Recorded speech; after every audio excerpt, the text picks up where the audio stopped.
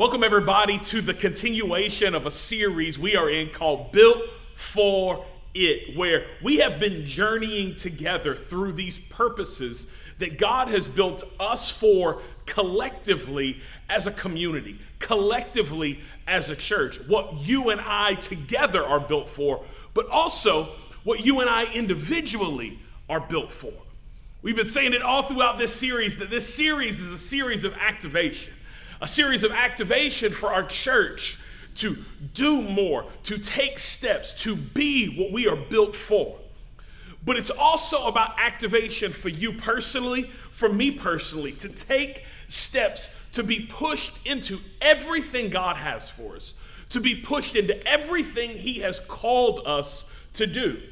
Now, by way of review here as we begin the fourth installment, part 4 of our series, I'd just like to recap what it is we have already discussed that we're built for before we dive in on today. You see, in part 1, what we shared is that we are built for worship. Collectively, that's what we do. We lift up the greatness and the majesty of the name above every other name. And when we gather together, that's part of what we do, whether online or in person. We're going to worship Jesus.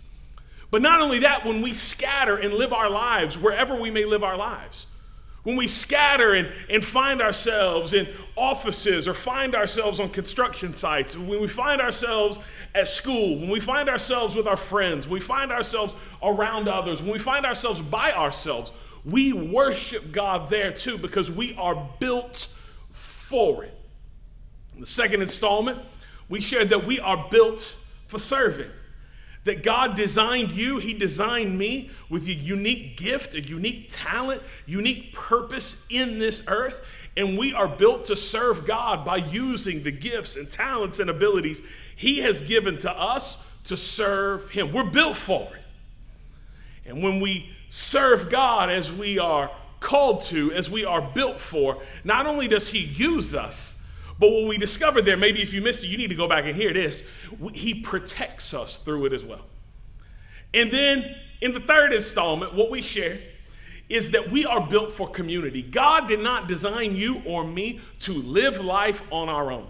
He designed us to need community, to want community, to only be full and only be filled when we find ourselves in community. And that's why you better find community before you need it. Otherwise, you're going to want it, not have it, because you didn't find it when you could. We are built for community.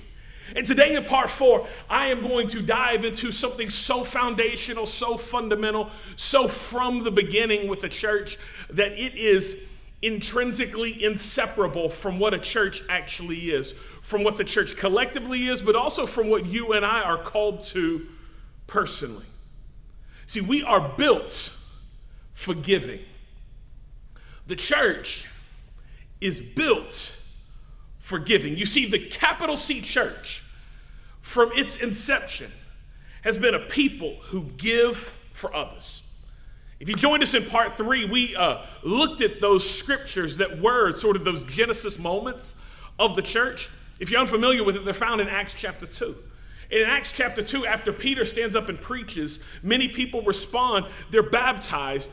It gives a quick snapshot of what's going on in that community that is the church.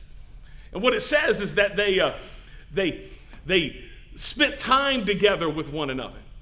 But it also says that they took what they had and they were willing to sell things that they have and bring the proceeds so that way all the needs of all the people could be met. It says that there wasn't one needy person among them. Many scholars and historians believe it was that generosity, it was that giving not only to one another, but to anyone who had need, that made the church so irresistible, and how this ragtag group of followers of a resurrected rabbi from Nazareth could literally turn the world upside down in a few generations, that the message of Jesus had spread far and wide outside of Jerusalem, that it had made its way into Europe, it had made its way into India, it made its way into Africa, literally in the matter of a few short years, that what made it stick, what made it powerful, what made it seen was this willingness of these Jesus followers to give. But that's only where it starts. The Roman emperor by the name of Julian, a little while after this inception of the church, had an interesting complaint about early Christians. Listen to what he said. He said, the impious Galileans, that's another way of saying Christians because he's talking specifically about people from this place known as Galilee, in other words, where Jesus was from. The impious Galileans support not only their own poor, but ours as well. Everyone can see that our people lack aid from us. This was the better part of 1900 years ago. I ain't talking about something said 19 minutes ago, but it might apply. I'm talking about like the Roman emperor is saying, look at these Christians. They not only care for their own poor, they care for poor people that we're supposed to care for. And everybody knows we don't even care for our own poor people. The theologian Tertullian said, it is our care of the helpless, our practice of loving kindness that brands us in the eyes of many of our opponents. What he is saying there is there are people who may oppose what we believe. There are people who may not believe that salvation is found in Jesus. There are people that may not pray like we pray. They may not worship like we worship, but they cannot deny the generosity they see out of us. It brands us in their mind. There go those Christians giving again. There was a man named Aristides. He was an unbeliever, and he was sent out by Emperor Herodian to be a spy on this group of people called Christians, because this particular emperor was a little sus of the Christians, if you will. He wasn't really sure because they were growing so rapidly and seemed to have so much influence. And anytime a group of people gains influence, those who have the power get worried about those who have the influence. And this spy who went out to take a look at what they were doing came back with this report. Behold, how they love one another. He didn't believe in Jesus. He didn't believe like they believe, but he said, my goodness, they love one another. See, it has been giving for the good of others that has always set Christians apart. It is the church who has established hospitals, not only all over our country, but around the world. There is a reason why the majority of hospitals you will see have some religious connotation in the name. Even right here in our own fair city. Baptist, Methodist, St. Francis. Come on, all over our country, the majority of hospitals, all over the world, the majority of hospitals were founded by Christians who said there are people who have needs in their bodies. Let's set up places of care to take care of them. It is Christians who provide famine relief all over the world when entire countries, when continents will go through massive seasons of not having enough food to eat. It is the Christians who fly in with goods. It is the Christians who fly in, who are often the first ones on the ground when disasters break out all over our world, like literally has just happened in Maui a few weeks ago. It is Christians who are on the ground first, serving and giving and providing relief, because that's what we do. It is the Christians who have welcomed in the refugees. It is Christians who stand up for victims. Did you know that in our country, 70% of all food distribution actually happens on the site of local churches? 70% of all food distribution made available for free, like we do with our grocery drive-thrus. 70% of all of that in our country happens on the campuses of churches. Why? Because churches see a need and go, we should give to make that need be filled. There was a pastor one time that said, you find a hurt and you heal it. You find a need and you meet it. That's what Christians do. It is Christians who are the leading advocates all over our country and the world for the adoption of foster children. Children who desperately need to grow up in a family that will love them and care for them regardless of their biological background. It is Christians, time and time again, who step in, who step up, who stand out and say, we will care, we will serve, we will give. This is what the church does. Now, while all of this has happened, does happen, continues to happen all over our city, country, and world, there has been a shift in what church means for many people, particularly in America, in the last 40 to 50 years. Maybe in the name of the best way to reach people, or the best way to reach a certain kind of person, or in the name of it's the most financially beneficial thing to offer or to throw your resources at. Many churches have begun to step away and step out of the giving aspect as I described from the beginning, and have turned primarily to saying what we give are the services that we offer. And by services, I do not mean programs, I do not mean opportunities, I do not mean need meeting. I mean gatherings typically on Sunday. The singing of songs, the preaching of God's word, which matters. But over the last 40 to 50 years, there has been a disproportionate focus on this. There has been a disproportionate reallotment of personnel, of budget, of time, energy, focus, and passion, to where most people, when they think of a church, they don't think of all the stuff I talked about. They don't think of feeding people. They don't think of housing people. They don't think of meeting the needs that are right around them simply because there's a need there. What they think of are Sunday services. What they think of is, well, how good is the preaching? What they think of is, how good is that music? What they think of is, how long does it last? What part of town is it in? How big is it? That's what they think of. And when they say all these things, they are simply talking about a Sunday service. I'm all for services. I'm all for reaching more people through services, but hear me. If that's all a church is known for, as the church, we've missed it.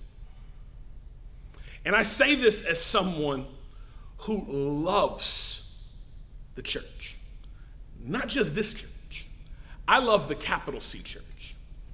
I love the gathered body of believers trying to make a difference in their community. I love it. I've given my life to it. I pray for it. I invest in it. I believe in it. But if all we're known for are the gatherings, the services, for some people in some context, the show, if that's all we're known for, we have missed it. If you're taking notes today, I'd love for you to write this down. And baby, you're going to want to take some notes because there are going to be some things you need to process. But the church, in your notes, capital C, church, if you didn't see it or didn't recognize it, the church should be known for giving. I believe the church should be known for giving. It is impossible to read the Genesis moments of the church, what we call the book of Acts. It is impossible to read it. It's impossible to read the letters written by the apostles to some of these various churches. Things that you will know as Romans, 1st and 2nd Corinthians, Galatians, Ephesians, Philippians, Colossians, all of these. It's impossible to read the book of James and not see that giving is part of what the church is, that giving is what the church ought to be known for. I think often about a statement I heard in seminary where a preacher said, it was the first time I'd ever heard it. He said, if the church that you lead were to ever leave the community you're in, would the community even care? Or would the church people just simply drive to a new location to gather together? And I think about that often because the church is supposed to be a place that serves its community, that is known, yes, that you can go there and worship. Yes, that you can go there and pray. Yes, that if you're looking for God, you can find him inside those doors, that the gospel will be preached, that Jesus' name will be lifted up. But also that if I'm hurting, I can go there and find healing. That if I have a need, that there might be some people on the inside who can either help my need or point me in the right direction. That they have given themselves to tangible needs that are right around them, and they roll their sleeves up on a daily basis and do all they can with all they have to make a difference and bring heaven to earth in their neighborhood. See, I'm passionate about this because this is what I believe our church is, but also is called to become more and more and more. My wife and I have a friend who, this particular friend is not a religious person at all. But he knows us very, very well. And they know that we lead a church. And they kind of follow along stuff that we do, online, website, probably Instagram, Facebook, those kind of things. Like just sort of stay aware and see. They know lots of people who are a part of our church, but they are not a very religious person at all. I would say they do not have a personal relationship with Jesus. They are not involved in any local expression of church. It's not a priority of value to them. And the other day, Mindy was telling me about this, that they had stopped her and wanted to just start talking about the church. And they made this statement to my wife, to Mindy. It said, your church is different. That's what they said. And she asked a great follow-up question. She said, what do you mean by that?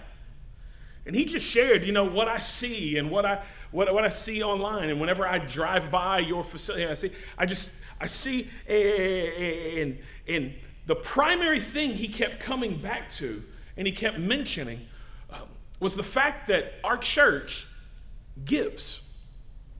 He says, you give in this way, and you give in that way, and you serve these people, and you help this. And then he made this comment. He said, he said, when I think of church, this was him talking, he said, I sort of think of more of a country club vibe. That most of the people I know that go to church, most of the people I know that talk about their church, almost talk about it like it's this country club, like it's this exclusive gathering of special people who all have a similar economic reality. He said, I just don't see that in your church. And she said, no, we ain't the country club type. You know what I'm saying? Like that's not our vibe.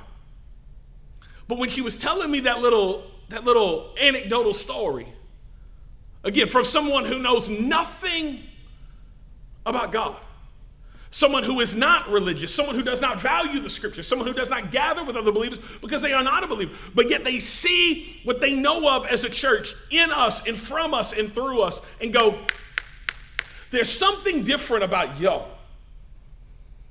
And what they notice is that we give. That ministers to my heart.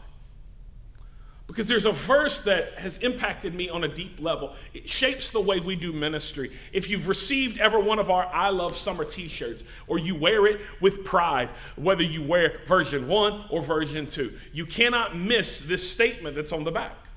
It's a verse found in the book of 1 Thessalonians chapter 2, verse 8, and this is Paul writing to a group of people that he loves so dearly, and he just said, we loved you so much that we were delighted to give you not only the gospel of God, but our lives as well, because you had become so dear to us. Paul is saying we loved you so much that we could not stop just simply telling you the good news of Jesus. Although the good news of Jesus is all you really need.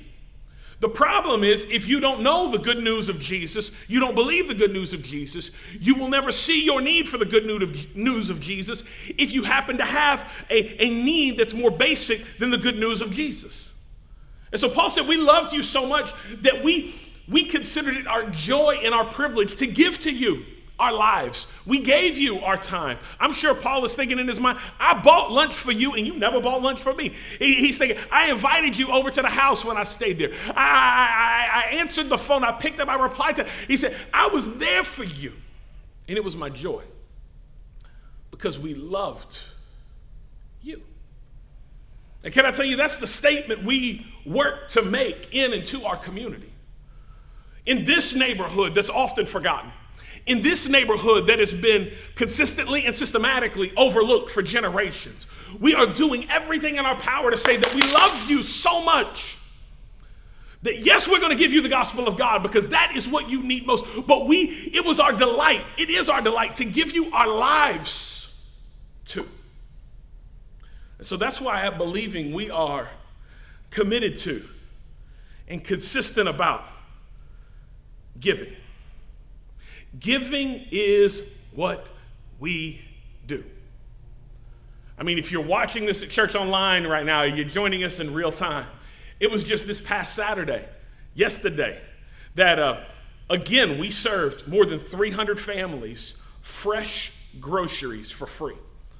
What's pretty remarkable is that this now marks 3 years of doing this every single month. We don't just show up when it's convenient. We don't just show up when it's cool. We don't just show up when a news crew is there. We know that there are people who do not know how they're going to fill their pantry, do not know how they're going to have enough food to be able to feed their family in the upcoming days or weeks. And so month after month, sometimes even multiple times a month, but month after month, we make sure that we show up, we roll up our sleeves, and literally somewhere between 1,200 and 1,500 people get food because they come to the church daily, Monday through Friday, for also right at 3 years. We have provided free meals to kids in a variety of capacities. In fact, even right now, in this season, we are continuing to provide free meals for kids and working to reinvent that experience altogether after school, where we, yes, provide free meals for kids and also have other resources available for their families each and every day. Basic things that they may be able to use around the house, basic things that might be non-perishables or drinks that they could store or put in the fridge and be able to use. But we're also working to develop tutoring and homework help and reading assistance and potentially even ESL classes and these types of things in this after-school time. Not because we have to, but because it's a need all around us. And as we lean into the need right in front of us, we see these opportunities to continue to make a difference. It's why we host classes like we do. I mean, yes, here in September, we're going to be hosting a class, and it's very spiritual in nature. And I will be teaching it, and I would love for you to join it. We'll be hosting a class based on beliefs. And if you would say, I don't know what I believe, I don't know how to process what I believe in this year of our Lord 2023, I want to help you. I want to help you understand what it is we believe about salvation, and what it is we believe about the Bible, and what it is we believe, even how to process issues that come up in society. How do I know what's right? How do I know what's wrong? What do we believe? What do I need to believe about the church? We're going to walk through all that together. It's going to be an incredible class, but can I tell you, many of the classes that we do don't even look like that. We host a home buying class where we teach people how to buy homes. We bring in realtors. We bring in lenders right here in Memphis. We bring in credit repair people, and we teach people how to be able to buy a home of their own. What's amazing is we've had people in our church be able to buy a home because of the training, the connections, the wisdom, the knowledge that they learned in that class. We have helped people who do not go to our church, who aren't even people of faith at all, who've come to the class, attended these classes, be able to buy homes of their own. It's incredible what's happened. And I just say, we don't make anything off of it. In fact, we spend to make it happen. We open up our facility and we buy food and we turn things on and promote it and share and do all this kind of stuff. We don't, it's not like we get a cut with somebody, when the realtor closes, like we get a little slice and they're like, that's not what happens. Maybe it should, but it's not what happens. We give because we believe communities are better when the people who live in the communities own the homes that they're living in. We believe that the greatest way we can help impart wealth to future generations is by teaching the present generation all the resources, all the grants, all the opportunities to be able to buy a home, whatever it is and wherever it is, and then hang on to that through life and be able to have this piece of property that you own. That's why we teach a money management course. We teach a class on money that isn't designed around give more to the church. It's designed around teaching people how to budget, teaching people how to have and live with margin. Because I don't care how much money you make, I don't care how much money you have or don't have. If you spend everything that you make, you will never have enough. And so you have to learn how to spend less than you make. That's the only way to experience any sort of freedom, any sort of with money. So we teach that. And we make these classes available to people for free because we know that financial understanding is something often missed by many people, and it's why they're drowning. It's not that they're not working hard. It's not that they're not making money. They don't know what to do with the money that they make. The paloozas we host that are these events of celebration where we just give to our community. We had right at 1,000 people join us at Family Palooza this year in the spring. We served breakfast, had a glow-in-the-dark Easter egg hunt, had inflatables outside, crafting rooms, all this stuff going on. It was amazing and a little overwhelming, but it was awesome. But just being generous, giving to people. We had free breakfast. It left in about 5 seconds, but we had hundreds of breakfast items for free and gave them away because the church should be known for giving. This Christmas, we're getting ready again to host Christmas Palooza, where we will serve in excess of 2,000 kids toys for free. This last year, we served in excess of 2,000 kids more than 6,000 toys for free. The church should be known for giving. We clean our streets. We serve our neighbors. If there's a need that we see, we do all that we can to step in and meet it. Oh, and by the way, we bought a house that now is lived in by a family led by a single mom, our first yellow house. And to put in context the giving that happens, we had an assessment done on the house, and the rental rate that we charge is actually about a third of what they call the fair market value. In other words, what we could charge for that house, we are only charging a third. Yellow House is. Why? Because we want to make sure it's something that moms can afford when they're in there. This is how we give. This is what it means to be a church that gives. This is what it means to be built for giving. Plus, in our services, we're making room for more people right now. On Sunday, September the 10th, we'll begin hosting 2 services each Sunday in person. There'll be identical services, more room in our services for people who join us in person to be able to invite their friends, to be able to come and connect with all God's doing here, to find community. It creates more room on teams for people to serve. Many people jumping into teams, creating space in teams for people to serve. It's a powerful thing. It's a beautiful thing. And how are we going to share this collectively? I mean, shoot, we're going to give you some invites for those who come in person. We'll give you some invites next week to have all of our details on it about the series and all this kind of stuff. We'll be sharing things on social that those of you joining us online, you'll be able to share and spread and do this. There'll be details on our website. But the day before that, on September the 9th, we're going to be hosting a serve day. Because what we want to do is flood our community serving. Letting them know there's a God who loves them, a God who sees them, a God who can do anything. And so we're going to be blessing people all over our neighborhoods. I'd love for you to sign up and join us. You can sign up right now on our website at believing.church and be a part of this. But one of the things we're going to do is we're going to put thousands of these door hangers out that on the front invite to the series that we're beginning called God Can. I'm so excited for this series. We have a gift we're going to give everybody online and in person. It is a fun, special gift to help remind you wherever you are, whatever you're going through, God can handle it. God can do it. But on the back of these door hangers, they actually say what I've been telling you. They say believing is much more than services on Sundays. And then it talks about our grocery drive-thrus. It talks about the meals we do for kids after school. It talks about classes that are available. It talks about Christmas Palooza and getting free toys to their kids. Why? Because the scripture says of Jesus, the Son of Man did not come to be served, but to serve. It tells us that God loved the world so much that he gave. And so that's what we are committed to doing. That is what we are set out to do. But not only are we going to be putting out these door hangers, we're going to be blessing people as they head into grocery stores to get their groceries for the day with gift cards, just as a blessing to let them know that God loves them. We're going to be buying coffee for people. We're going to be cleaning up. We're going to be doing work, serving, flooding our community with love and service. Why? Because the church should be known for giving. Which would lead to a very significant and important question. How does all this happen?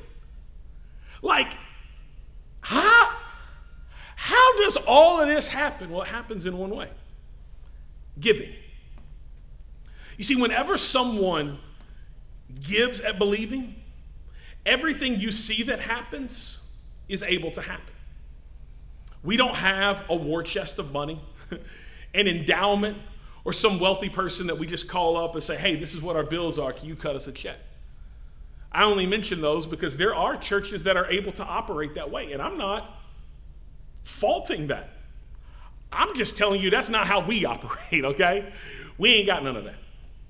We do all we do because of the generosity of people. We do all we do because people take 1 Thessalonians 2:8 seriously, not only collectively, but personally. That we love our city. We love our community so much that it became our delight not just to give you the gospel of God, but to give you from our lives as well. See, ain't nothing that we do free. When we serve groceries like we do, thousands of pounds of groceries for free, believing buys those. The things we make available for people all throughout the week, Monday through Friday, believing pays for that. When we host classes, believing does that. When we do paloozas, believing pays for that. When we host services, believing is the one who pays for that. In fact, to say it very simply, you can write this down in your notes today. Believing could do none of this with no giving. We could not do anything that we do if it wasn't for people giving. We could do none of it. No families would get groceries. No kids would get meals after school. None of it. None of it would happen.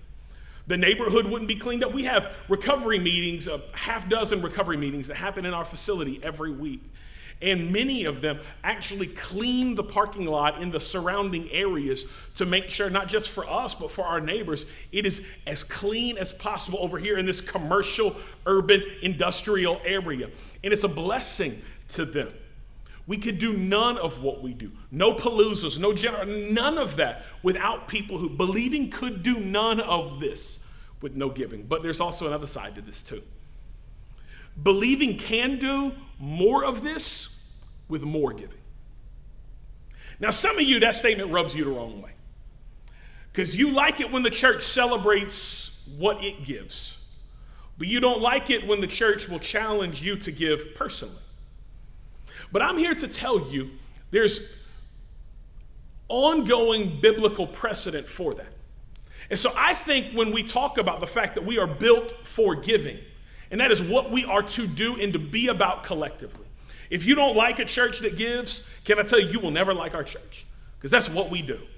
We will always be a church that gives to our community, that serves our neighbor, that invests significant amounts, significant percentages of our resources in serving and blessing people around us. But the truth is, believing can do more with more giving.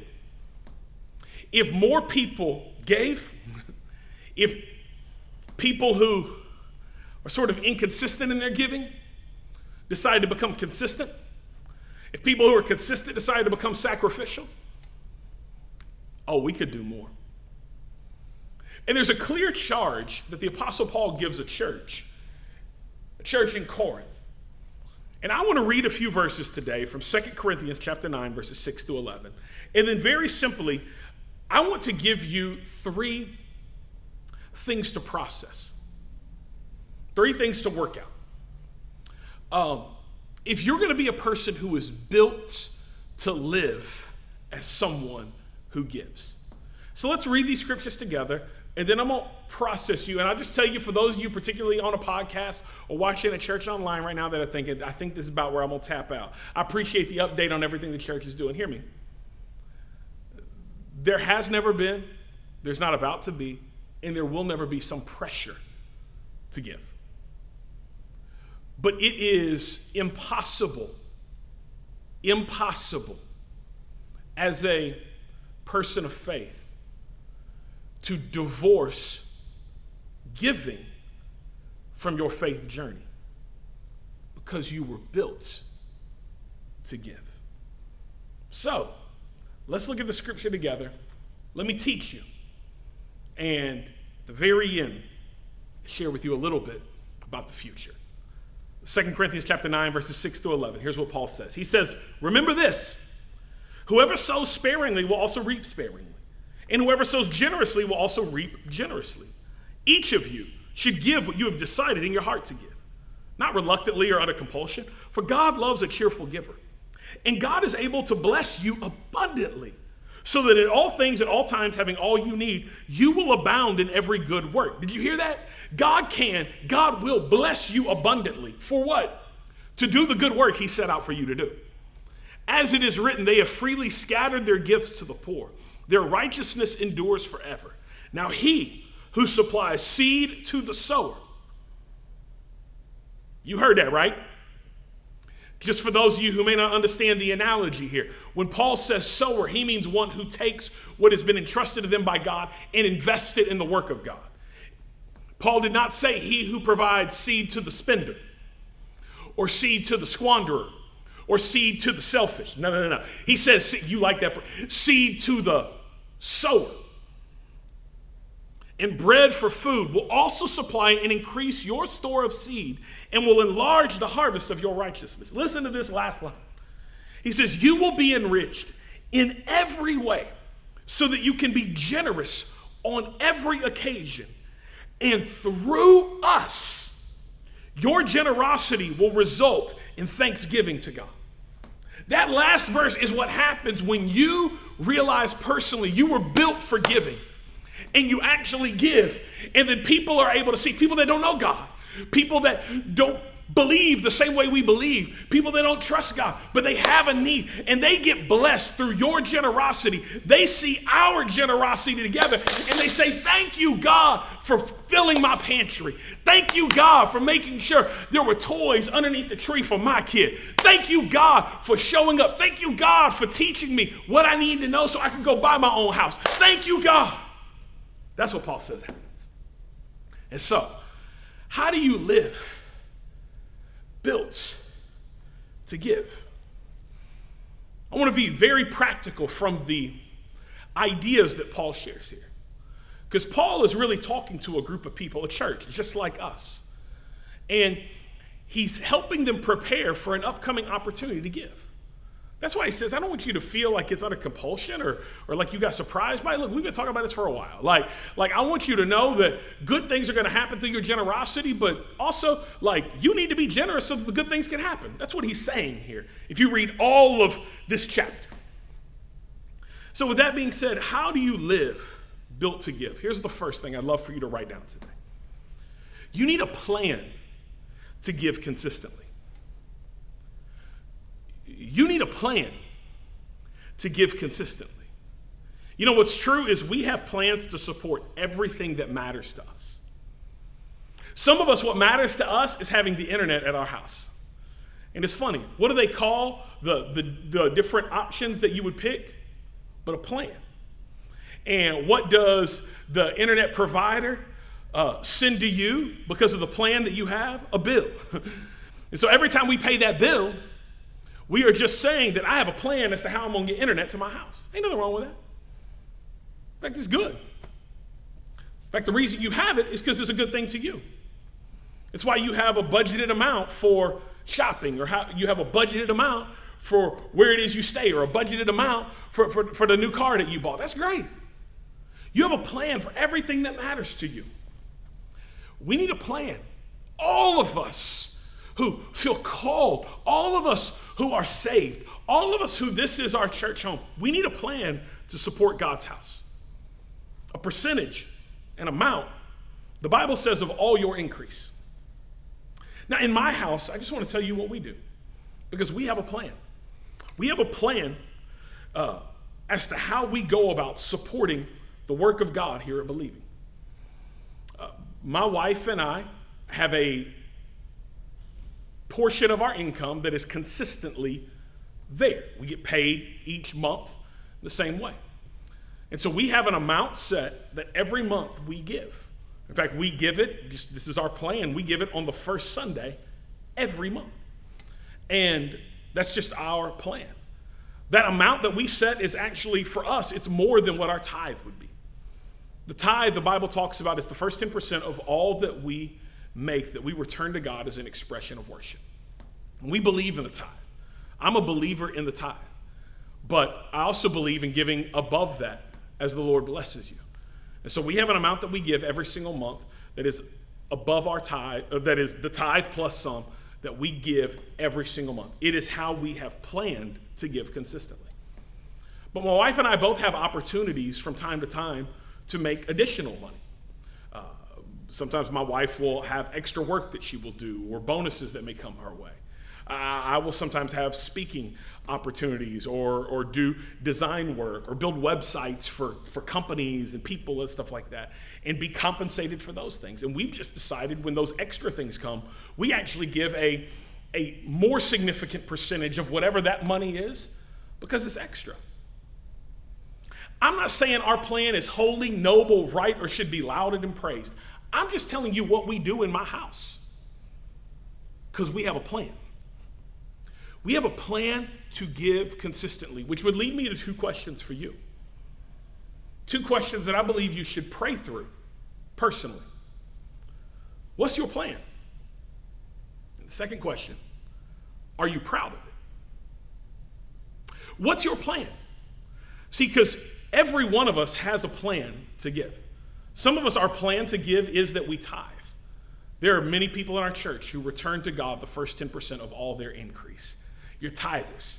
You believe in what God is doing here. You take him at his word, and you help fuel what goes on here. There are some people, their plan is a certain amount or a certain percentage. It's not 10%. It's 2% or 5% or 8% or 1% or maybe more. Maybe it's 20%. I don't know. But you have a plan. Some people have a plan, and their plan is called tipping. And they get to the end of a month and see if they have anything left over, or they get to the end of the service and see whether or not it really hit them. And if it did, then I'll give a little bit. And if it didn't, whatever. Some people don't give. And can I tell you, that's a plan too. What is your plan? Pray through that. Ask yourself this question. What is your plan? And the second question is very important, but not to be misconstrued. Are you proud of it? And I don't mean proud of it in the flaunting to other people way, because that is antithetical to the things of God and to the way of Jesus. I mean proud of it as in, do you look at what God has entrusted to you and recognize that you are being a good steward of what he's entrusted to you? That's what I mean by being proud of it. See, Jesus told a parable one time, a story that we know as the parable of the talents. And the one who received 2 talents has always stood out to me. If you're unfamiliar with the story, very quickly it's this, that there was a master who had 3 servants, and he entrusted each of them a different amount of money according to their ability. He gave 5 talents, which was an amount of money, to one, 2 talents to another, 1 talent to another, and the master went away. He told him he'd come back and ask for an account. In other words, what did you do with the money I entrusted to you? After a long time, the master came back, and the one who had 5 talents came to him and said, you gave me 5, I went out and made 5 more. Here is this. And the master celebrated him. The one who received 1 talent was a shady dude, and he didn't really want to work and didn't really want to be about the master's business. And he said, I knew you were hard, and so I went and buried it in the ground. And the master said, you wicked, lazy servant, what's wrong with you? But the one who was given 2 talents has always stood out to me because he clearly was not given the most, which meant the master knew his ability wasn't of such to where he could handle that. But he went out and worked it. And he brought back to the master something significant. He also took the 2 and made 2 more. He, from a percentage perspective, doubled just like the one who received 5 did. And you don't see him talk about, well, I doubled mine, but it still wasn't even what you gave him to start with. No. There was this pride within him that he had used well what was entrusted to him. He was a good steward. See, that's the heart of that question. What's your plan? You need to know your plan because we all have a plan. So just call it what it is. And then, are you proud of it or not? And if you're not, maybe that's the Holy Spirit speaking to you saying, your plan is messed up. Your plan isn't good stewardship. Your plan isn't trusting me. But if you're going to live built to give, you need a plan to give consistently. Here's the second thing you need. Write this down. You need a goal to give focus. I have people and have had people in my life for years and years and years and years tell me why they don't believe they're supposed to give that much. It's always funny to me. People will tell me why they don't believe in the tithe. They try to act spiritual with it. Problem is, they don't want me to be more biblical with it because the truth is on the tithe, what I believe and why I practice it is the tithe existed before the law. Abraham, who was before the law, tithed to the priest, Melchizedek. The tithe was committed and existed within the law. That was part of following the law given by Moses through the mouth of God, 10 Commandments and all that other stuff. And Jesus himself, who fulfilled the law, also commended and encouraged the tithe and other things as well. Not to mention, when you look at that first church, they literally sold all they had. But nobody who doesn't believe in the tithe has ever, this is anecdotal, but for me, has ever told me, I don't believe in the tithe because I choose to give more. I think the scripture calls us to more. It's interesting. One of my best friends when I lived in Texas was an older gentleman who was a very high-ranking vice president at a national company who made 7 figures a year. And we used to have lots and lots of conversations about tithing because he did not tithe. He brought this stuff up. I didn't, man. I was the youth pastor at the church. What I got to do with it, But he always would ask me questions because we were good friends. And he would tell me over and over again, I don't believe I'm supposed to tithe. I don't believe I'm supposed to tithe. And I'd be like, you don't have a scriptural leg to stand on, because his thought was he made too much money to tithe. All your increase. But the opposite side of this is true as well too. I've had people my whole life, even in ministry now, who tell me they can't afford to tithe because things are tight. And I understand. I understand. As someone who interacts with people every day of my life that don't know where their next meal is coming from, I understand. I understand personally. The Apostle Paul makes a statement one time where he talks about, I've learned how to live with more and less. Me too, Paul. I get you. Because there have been seasons of our life where we have had more than enough, where I didn't really think about money. And then there have been many seasons in our life where we was hanging on by a thread, where every dollar, where every quarter went mattered. I've had seasons of my life where I did not buy clothes for extended periods of time. Seasons of my life where I did not eat out for extended periods of time. Seasons of my life where I ate differently. Y'all know what I'm talking about. Like, for a period of time. But can I tell you? Through it all, I've always chosen to give to God. And I only say that to tell you, God has always provided for me. I ain't trying to sell you nothing. I want something for you. And some of you have never seen God come through for you in meeting your needs. My Bible tells me I've never seen the righteous forsaken or their seed begging for bread. That don't mean that we ain't got much but a little bit of bread left, but I'll tell you this, I've never been without. I've had more, I've had less. But even when I had less, the easy thing to kick off is supporting the work of the church. The easy thing to kick off is to say, God, well, I just ain't gonna give like I used to right now. I've picked up extra work so I could keep giving. I've sacrificed in other areas to be able to keep giving. And I've always seen God take care of me. See, what if we became people who found ways to give more, rather than try to find ways to give less, rather than try to see, oh, maybe they won't really care, maybe it doesn't really matter, what if we said, I want to find ways to give more? Can I tell you, that's been my personal goal in our collective practice as a church. I want to, this year, give more dollars to the church than I gave last year. That has been an ongoing, consistent goal for me. I want to give more dollars this year than I gave last year, which requires discipline, and it requires stewardship, and it requires hard work, and it also requires sacrifice. But I want to give more dollars this year than I gave last year. It's a goal. I try to find ways to give more, and part of the ways you can find to give more is by spending less. It's something I find. But as a church, what we do is we see consistent increase in our funds. We don't spend more. We give more.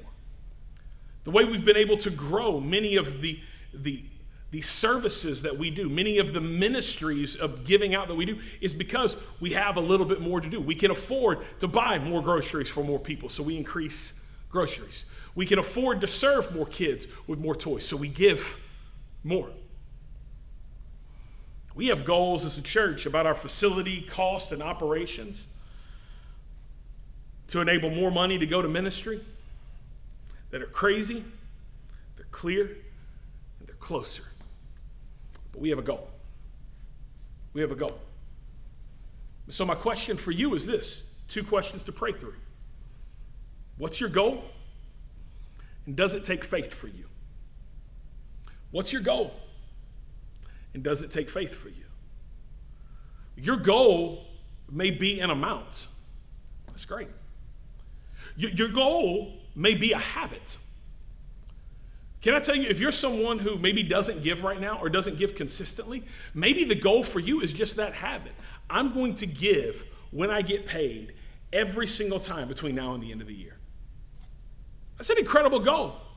Don't let somebody who maybe has a history of trusting God with their finances make you feel insignificant or inferior. If you don't give anything, you know what your plan is now. Or maybe you're someone who from time to time will tip God. Or maybe you're someone who gives real consistently, but you give in a way that's very comfortable for you. What's your goal? And does it take faith for you? Because here's what's true. You and God know what giving looks like for you right now. So you and God know what faith looks like for you from here forward. Because we're built to give. And you need a plan to give consistently, and you need a goal to give focus. And here's the last thing, and I want to share one thing with you. You need a vision to give towards. You and I need a vision to give towards. You see, Paul in 2 Corinthians here is painting a picture of what it is they're giving towards in the verses before what we read. As a church, every year we have an opportunity at the end of the year that we call a vision offering. And it's the only time, honestly, throughout the year, I will encourage every single person to be like, if this is your home, you need to give. Because our vision offerings do just that. They fuel the vision of the church immediately to be here for good. It was through a vision offering that we were able to actually renovate this facility when we moved in here, moving from meeting portably in the Paradiso to having this facility. This facility was a wreck, and we were able to do all the work that we did because people gave in a vision offering to enable us to repair glass and install signage and paint walls and tear down walls and move things around and install flooring and fix everything all of that happened because people gave in a vision offering. It was through a vision offering that we were able to do our first Christmas Palooza, where we served several hundred kids toys. That was only possible because of the generosity of people through a vision offering. We said, we're taking everything that comes into the vision offering and we're going to use it to buy toys for kids. These vision offerings have made what you see now possible. And this year, our vision offering isn't coming for a while.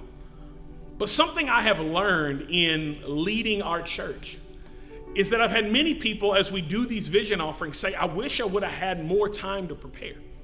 Because oftentimes we'd mention it 3 or 4 weeks in advance, let people pray, prepare, give, and then away we go. But this year I really sensed like we were supposed to share this in advance. And so our vision offering will not be coming until November 19th, 2023. On that Sunday will be a Sunday that I will invite and encourage all of us to come ready to give. That's months from now.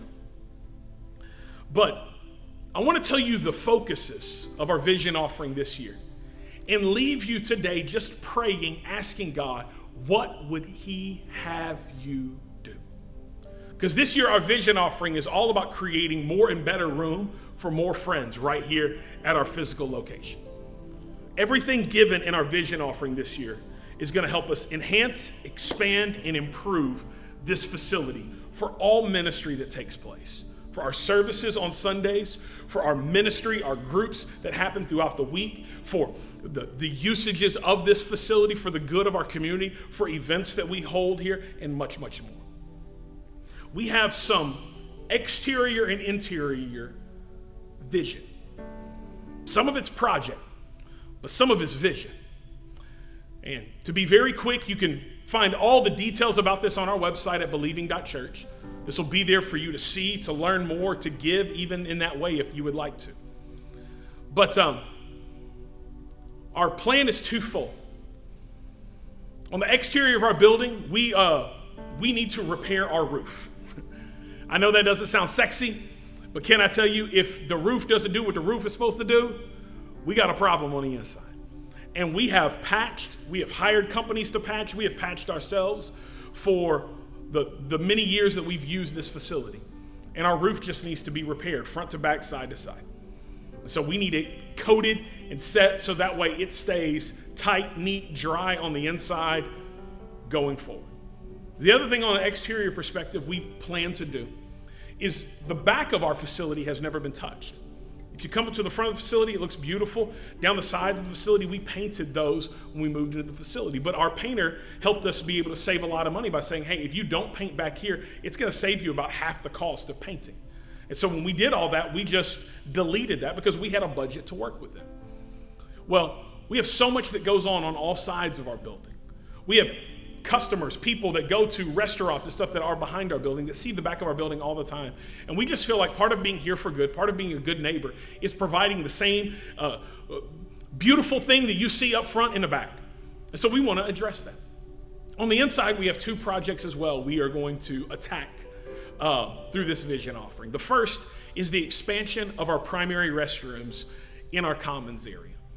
Those of you who may have been here in person sometime recently have seen us relocate our auditorium doors. Part of the reason we relocated them is, yes, it makes the building flow and function better and being wider with double doors. But it also gives us space now to extend our restrooms, creating multi-use restrooms, multiple sinks, multiple toilets in each restroom for services, for events. And those of you who've ever been here, you know that's a need. And then on top of that, our plan is to expand the size of our auditorium by pushing back our main wall in the auditorium and adding square footage to our main room. In doing that, we will reconfigure the stage, which will allow us to literally take what is the surface area of the auditorium now, and in the future have that as total flat floor space for events. When we do Christmas Palooza and Family Palooza and some of the other large events and gatherings that we have, we need this space now. And so being able to move that wall back enables us to have that space when we need it, and then gives us the room as our Sundays continue to grow to be able to add more seating and do these types of things to serve more people. It's clear, it's simple, it's what God has called us to do. And my question for you to pray through in this season is just simply this. Ask God what he would have you give. Would you do that? Just say, God, what would you have me give? God, how would you have me support the vision of the church? For some of you, what God may speak to you is just to begin to give consistently. If you don't give consistently and you start giving consistently, you are going to help us make that vision a reality. You're going to help us do more good for more people. Maybe some of you give consistently, but you're going to pray about these projects and pray about the vision offering this year. And maybe there will be a number on your heart that the Holy Spirit will impress there, that that's what you're supposed to give this year. And God wants you to do. Some of you are going to just keep this in your mind and heart and be praying for God to open doors because you know you ain't got no extra. But I promise you, because I've seen it happen to myself, God may want to open doors for you in this season. And he's not just opening doors so you can have a little more for yourself. Maybe he's opened doors so that he can provide seed to a sower. See, in your notes, I just want you to know this as we close. We will never be what we're built for until we do what we're built for. And that's true for all of us. You and I were built to give. Our church was built to give, and we give so much. We're just getting started. And we will never be what we are built for until you and I and us, we give like we're built for the glory of God and the good of those around us. May I pray for you today? Father, I love you and thank you. Father, I pray this word would sit clearly in our hearts, that it would fill us with excitement for all the good work that you're doing through your church, but also fill us with personal responsibility to take up our piece of the puzzle and to do what you've called us to do personally so that collectively we can do all that you've called us to do. Father, I pray you speak to your people and not only speak to them like your word promises, you resource them, enable them to abound in every good work. I love you. Jesus, we pray all this in your precious name. Amen.